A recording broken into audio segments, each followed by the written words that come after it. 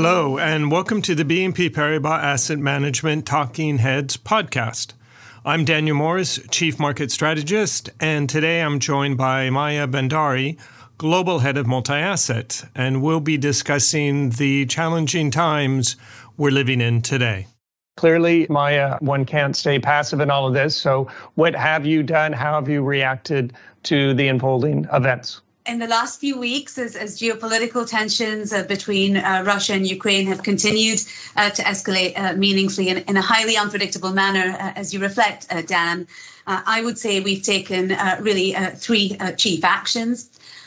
First, in the very early days of the conflict, on the 23rd of February, to be precise, we took advantage of the mini rally in equities on the prospect of soft global sanctions to protect portfolios from further geopolitical shocks.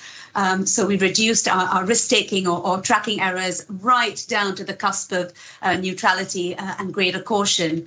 And we achieved this by really halving our tactical risk positions towards both European equities and emerging market equities and moved into cash. And as a result, we lowered both regions to neutral in our sort of risk-adjusted view of the world. Earlier this week, when we saw a very significant rally in European equities, we closed our tactical European equities position entirely, leaving really our main equity exposure today in Japan, which is cash-rich, relatively attractively valued, supported by local policy, and we feel fairly isolated from the ongoing conflict. And we are long yen against this as well, which has offered us some protection in weak and volatile markets. Volatility isn't necessarily a bad thing for active asset managers from a multi-asset perspective. Market volatility allowed us to close off European equities at a more attractive price than we might have got without that volatility. And likewise, we had the opportunity to deepen our duration shorts at more attractive levels than those that we have today, for example. We are running high cash.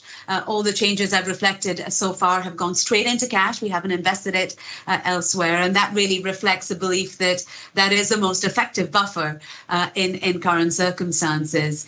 But just to pick up on some of those liquidity challenges, not being only in credit, which of course can often give us a lead to other asset classes on underlying liquidity conditions. I mentioned we halved our commodity exposures. We had our tactical commodity exposures are taken via very liquid ETFs. But the bid offers on those were, up to 3% on the halting of nickel trading by the LME. So across asset classes, I think we're seeing fairly challenging liquidity conditions. Let's talk a little bit about equity styles, if we may. I think we appreciate that the story prior to the crisis was very much the rotation away from growth towards value. Now that's kind of half continued because you've had commodities do well, but on the other hand, financials have not done so well. Has the recent events, has that changed your expectations for relative performance, growth, and value? Is there going to be a differentiation within growth, types of growth or regions? So I'm just curious in what way, if at all, things have changed. The discount rate, if you will, for equities has fallen very sharply. So if I look in Europe, for example, weighted by GDP, real yields are about 350 basis points lower than they were in 2011 when oil prices were last at these levels. If I look at the US, forward real rates are 100, 125 basis points lower than they were at a time associated with secular stagnation, which I would say was a fairly downbeat assessment of the global economy. Now, perhaps threading this to equities, perhaps one reason that growth hasn't done better, maybe that others like us expect further movements, significant moves in real yields or discount rates more broadly as central banks respond to significant underlying inflation pressures, which long duration growth stocks broadly, and broadly is important here because it's the broad picture that I'm speaking of, are particularly vulnerable. And And I think it's fair to say that, again, broadly, growth stocks have enjoyed a fairly unusual sweet spot in recent years. The discount rate applied to future cash flows has been anchored ever lower by real yields, while cash flows have been boosted hitherto by rising break-evens. Another way of putting this is that the two chief drivers of most, not all, but most asset market returns, cash flows and discount rates, have been very, very positive for growth stocks. And I guess some of the shifts in those drivers comes at a time when valuations are broadly pretty full. So while the NASDAQ, for instance, has derated by 23% this year on forward multiples, it's still in the top third of its valuation range over the last 10 years.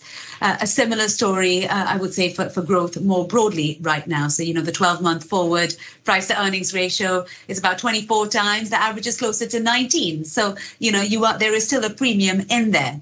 To be clear, though, should growth become more scarce and stable growth does become a lot more attractive. And within those broad brushes of sort of growth versus value, there are clear opportunities emerging from the bottom up.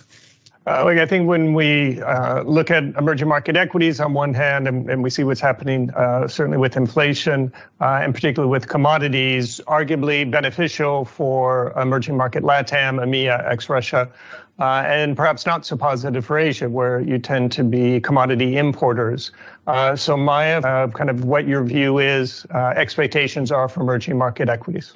Yeah, I would say, the surge in commodities like we've seen, so fairly broad-based across energy and food, I would say is actually more challenging for EMs broadly, because food and energy are such big parts of consumption, both in LATAM and in Asia and SEMEA. So we don't have the same core versus headline component as we do in developed markets. And inflation expectations are more easily unanchored by current inflation, perhaps, than we see in the West. So I would say perhaps a more challenging setup than we saw at the start of the year, but that is counterbalanced to a degree by the fact that EM central banks were, in a way, quite considerably ahead of the curve relative to developed markets, hiking through much of last year.